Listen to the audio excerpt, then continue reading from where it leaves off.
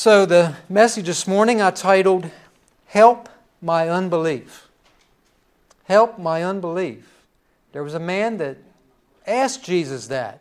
Help my unbelief. Before I read the scripture, I'm going to ask Brother Terry, could you open in prayer this morning?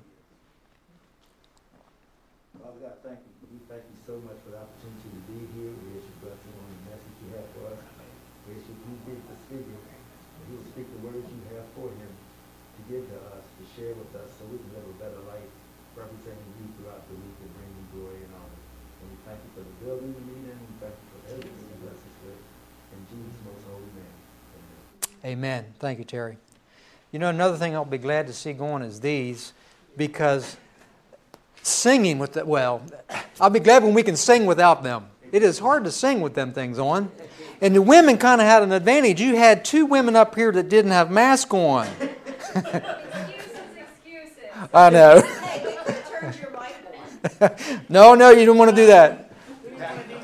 They also messed up one of our verses. Yeah, I know. Came to us. Yeah, I know. Okay.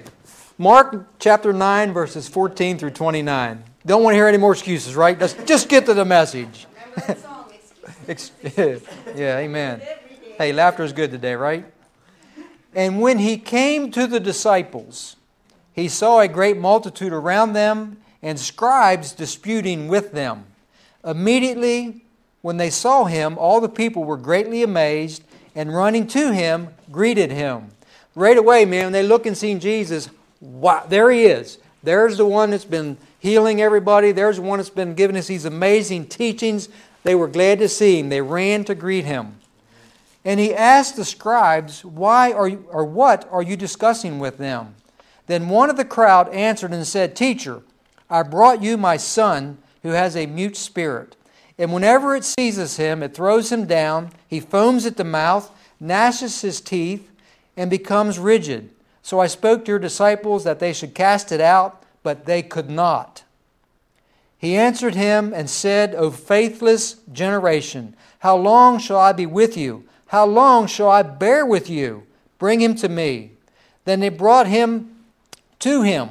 And when he saw him, immediately the spirit convulsed him, and he fell on the ground and wallowed, foaming at the mouth. I'm going to pause again. That's why I asked for prayer beforehand. Immediately, whenever the child came that had the evil spirit in him, he fell to the ground, wallowed on the ground, foaming at the mouth. My friends, whenever an evil spirit comes into the presence of mighty God, it cannot stand. It must fall. Remember, the one gospel account shares whenever the mob came to arrest Jesus, they all fell back. When Jesus stepped forward, they all fell back and fell to the ground, because evil cannot stand in the presence of light. The darkness will flee in the presence of light. Remember that. So he asked his father, how long has this been happening to him? And he said, from childhood. And often he has thrown him both into the fire and into the water to destroy him. But if you can do anything, have compassion on us and help us. Jesus said to him, if you can believe, all things are possible to him who believes. Immediately the father of the child cried out and said with tears, Lord, I believe. Help my unbelief. He says, I believe, but help my unbelief. When Jesus saw that the people came running together, he rebuked the unclean spirit, saying to it, Deaf and dumb spirit, I command you to come out of him and enter him no more. Then the spirit cried out, convulsed him greatly, and came out of him. And he became as one dead, so that many said, He is dead. But Jesus took him by the hand and lifted him up, and he arose. And when he had come into the house, his disciples asked him privately, Why could we not cast it out? So he said to them, This kind can come out by nothing but prayer and fasting. May God add His blessings to the hearing and the reading of His holy word. The passage that preceded this passage of Scripture, where Jesus cast a demon out of the young boy, and he comes and sees the disciples.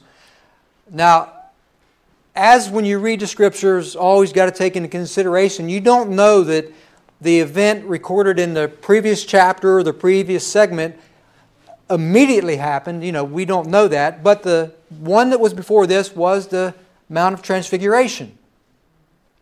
So we know that Jesus took Peter, James, and John with him up there. Of course, when they saw Moses and Elijah, first thing they wanted to do is let us build a shelter for you. They're just so excited, they don't know what to say. So they're up on this mountaintop. They have this mountaintop experience with Jesus. And I don't know if they were with him when he's coming and sees the scribes disputing with them, or if all 12 were there and maybe there was some time elapsed between. I don't know. But the point is, at least a few of them got to experience that mountaintop experience. And now here they are, they're back down in the valley, if you will, battling evil spirits, right? My friends, the life of a disciple of Jesus Christ is not always lived up there on the mountaintop. Is it? I mean, we might enjoy those mountaintop experiences sometimes. We go to that praise and worship concert. We go and hear a wonderful preacher someplace. We have our praise and worship at home. Things are going good in our lives, and God's answered prayer. We're on that mountaintop, right? But is that where our lives are normally lived? No, exactly. They're usually down in that valley, aren't they? Down in that valley. You think life is going good, and the next thing you know, you get that phone call that you've been dreading, from the doctor. This is not good. Or someone in your family is suffering, or someone's in an accident, or someone's attacking your family, in some way. Evil's out there lurking all the time, right? So that's where our lives are normally lived. The mountaintop experience is not where we normally live. It's in the valley or in the battle is where we normally live our lives. How embarrassing it must have been for the disciples not to be able to deliver that young boy.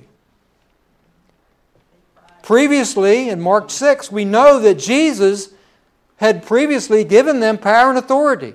He told them to go out and preach the kingdom of God, to heal the sick, to cast out demons.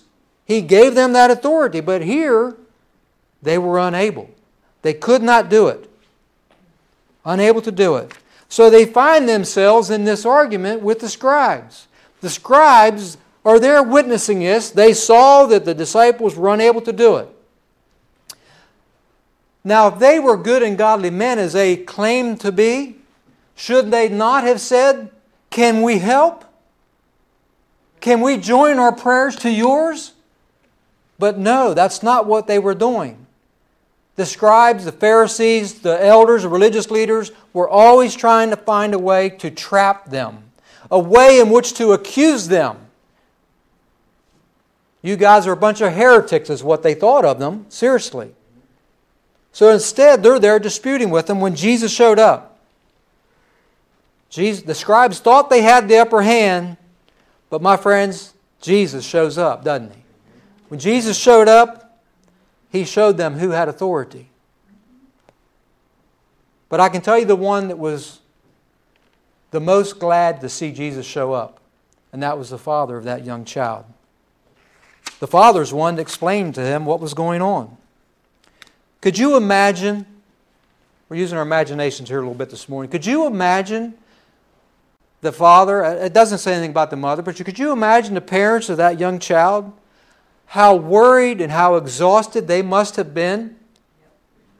I mean, at any given moment, any given day, that demon would cause that child to be thrown into the fire or thrown into the water. I wonder how many times, we don't know, the Scripture doesn't tell us, how many times did they have to rescue that young boy? Pull him out of the water.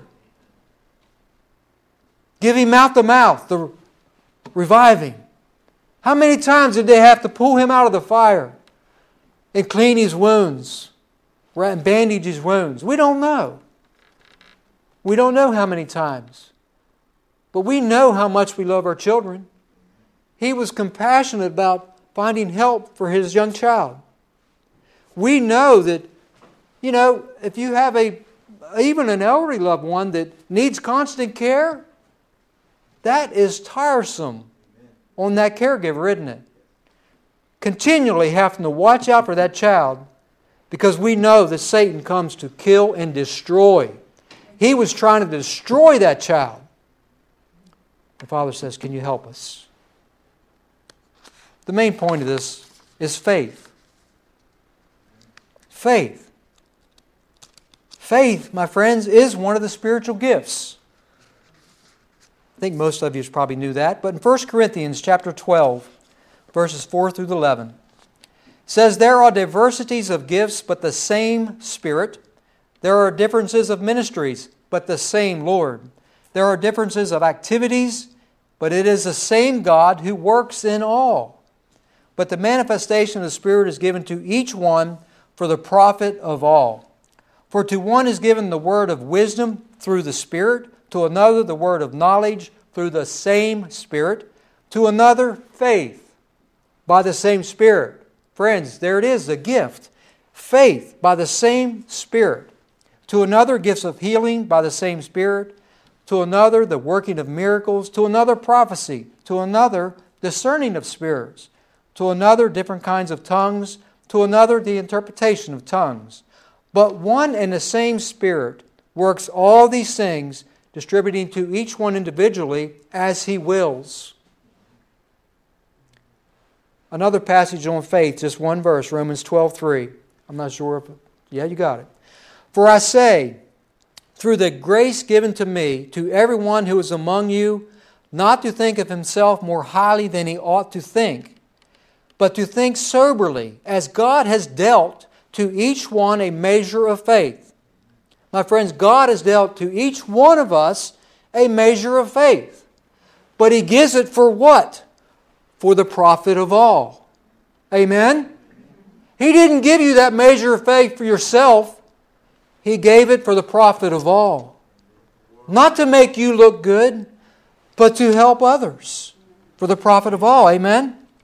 Amen. It is my belief that everyone who repents of their sins, puts their trust in Jesus Christ, who has accepted Him as their Lord and Savior, has faith. But it does seem like some people have that extra measure of faith, doesn't it? Now come on, we know those kind of people.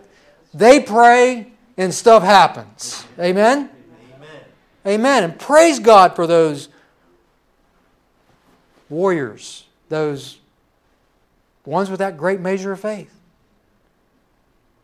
But friends, we want to get there, don't we? Yep. Lord, help my unbelief. Lord, increase my faith, right?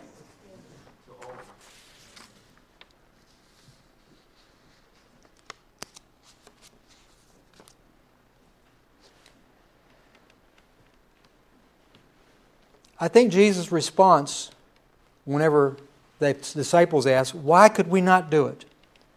I believe it's very important. And we must understand this. He said that this kind, or that kind, can only come out by prayer and fasting. So I have to believe that they were successful on their other journeys, but that kind can only come out by prayer and fasting. Think about what that requires, my friends. What does prayer and fasting require? Discipline. It requires a great amount of discipline on our part. We can't just be haphazard or careless about our faith. We can't be haphazard and just, I'll pick my Bible up Wednesday and don't pick it back up until Saturday night, or, I'd have to pick it up Saturday morning, right? Pick it up Saturday morning and expect God to be faithful in using me when I'm not faithful to Him. Prayer and fasting, giving Him of ourselves, our time. If we expect to have a great measure of faith, how can we have a walk that's only once in a while with God, right? How can we open His Word once a week or go to Him in prayer maybe twice a week and expect to have a great measure of faith? There must be prayer and fasting. There must be discipline in our lives if we want that extra measure of faith. Our faith can grow. I found a story. Sir Edmund Hillary, who attempted to scale Mount Everest, this was many years ago, lost one of his members one of the members of his team in a failed effort. He returned to a hero's welcome in London, England, where a banquet held in his honor was attended by the lords and ladies and powerful people of the British Empire. I wonder how he came back as a hero when he said it was a failed attempt, but he did. So, behind the speaker's platform were huge blown-up photographs of Mount Everest. But whenever Hillary arose to receive the acclaim of the distinguished audience, he turned around and faced the mountain and he said, "Mount Everest, you may have defeated me, but I will return and I will defeat you because you can't get any bigger, but I can. You can't get any bigger, but I can grow. I can grow in my knowledge, I can grow in my strength, and I can get bigger." Is that not the way that we should look at our faith? It can get bigger. It can get stronger. That should be our mindset.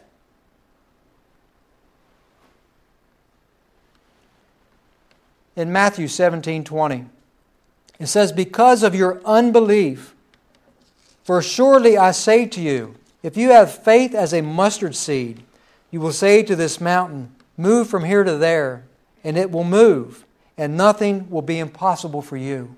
Amen. Faith is a mustard seed, tiniest of faith. We could do great things. We should cry out to the Lord as that Father, "Lord, help my unbelief. Help my unbelief. Help my faith to increase." The Greek word for unbelief means faithlessness. It means negativity. It means to disbelieve. What we all thought it to mean, right? It is to doubt. It is to pray and then say, "Well, Lord, I know that's a pretty big ask. Well, Lord, I know." My friends, pray and believe. Ask and believe, do not doubt. I know that's a tall order. I'm human too. I've prayed and doubted. My friends, I too, we all need to pray, "Lord, help my unbelief." Pray and do not doubt. Ask and do not doubt. The power to move mountains, to heal, to deliver, to set free, to teach, to preach, to operate in any of the spiritual gifts is not our own power, but His in us. It's having the faith to trust in Him, to use us. I believe when a believer is filled with the gift of faith, that power from on high can do great things, great and mighty things.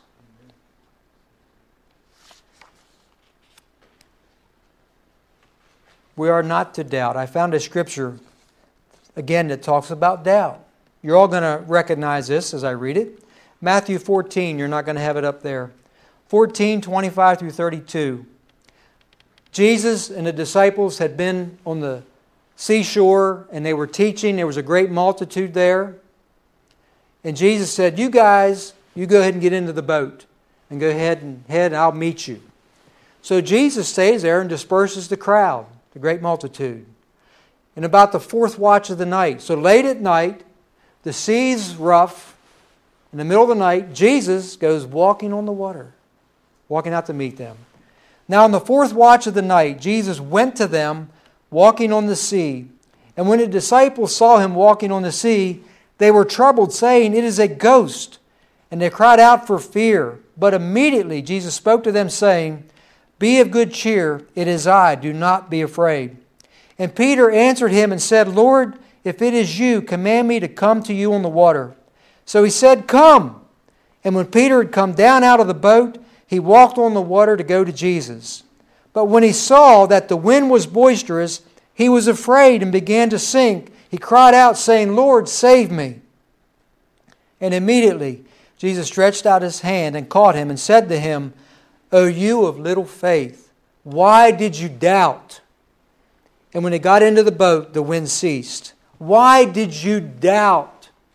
We know what happened. We've heard this story preached about probably many times, all of us. I know I have, and I've preached about it. He gets out of the boat. At first, he's looking at Jesus, isn't he? He's got his eyes focused on Jesus Christ, and he's walking on that water. But when he saw the wind was boisterous, he took his eyes off of Jesus, he began to sink. When he take his eyes off of Jesus, doubt entered in. Doubt when he saw the storm. My friends, do we doubt when we see the enemy attacking? Do we see the world, what's going on in the world? Do we doubt? Let's get our eyes back on Jesus. If you want to overcome doubt, we must keep our eyes, keep our focus on Jesus Christ. G. Morgan Campbell, a great preacher of old, he had already enjoyed some success as a preacher by the time he was 19 years old. But then he was attacked by doubts about the Bible. The writings of various scientists and agnostics disturbed him. Charles Darwin, Thomas Huxley, Herbert Spencer, and the like. And as he read their books and listened to debates, Morgan became more and more perplexed. What did he do?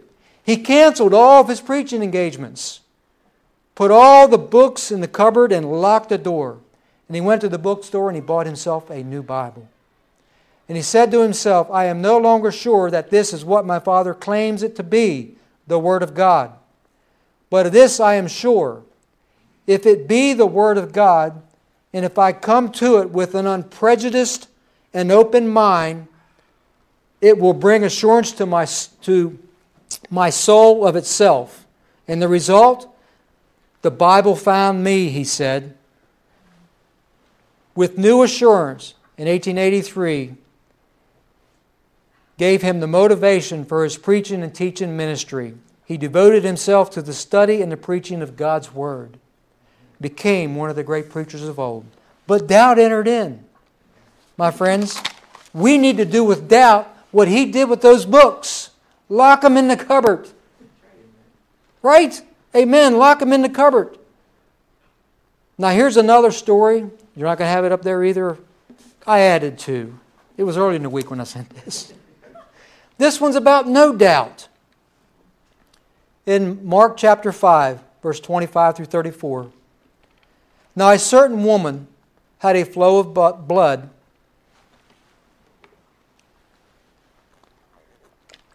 Your mouth gets dry sometimes, you can't hardly talk. I'm going to start over. Now a certain woman had a flow of blood for 12 years and had suffered many things from many physicians. She had spent all that she had and was no better, but rather grew worse. My friends, would we not do the same? If we had an illness, a loved one, we would spend all that we had. Why?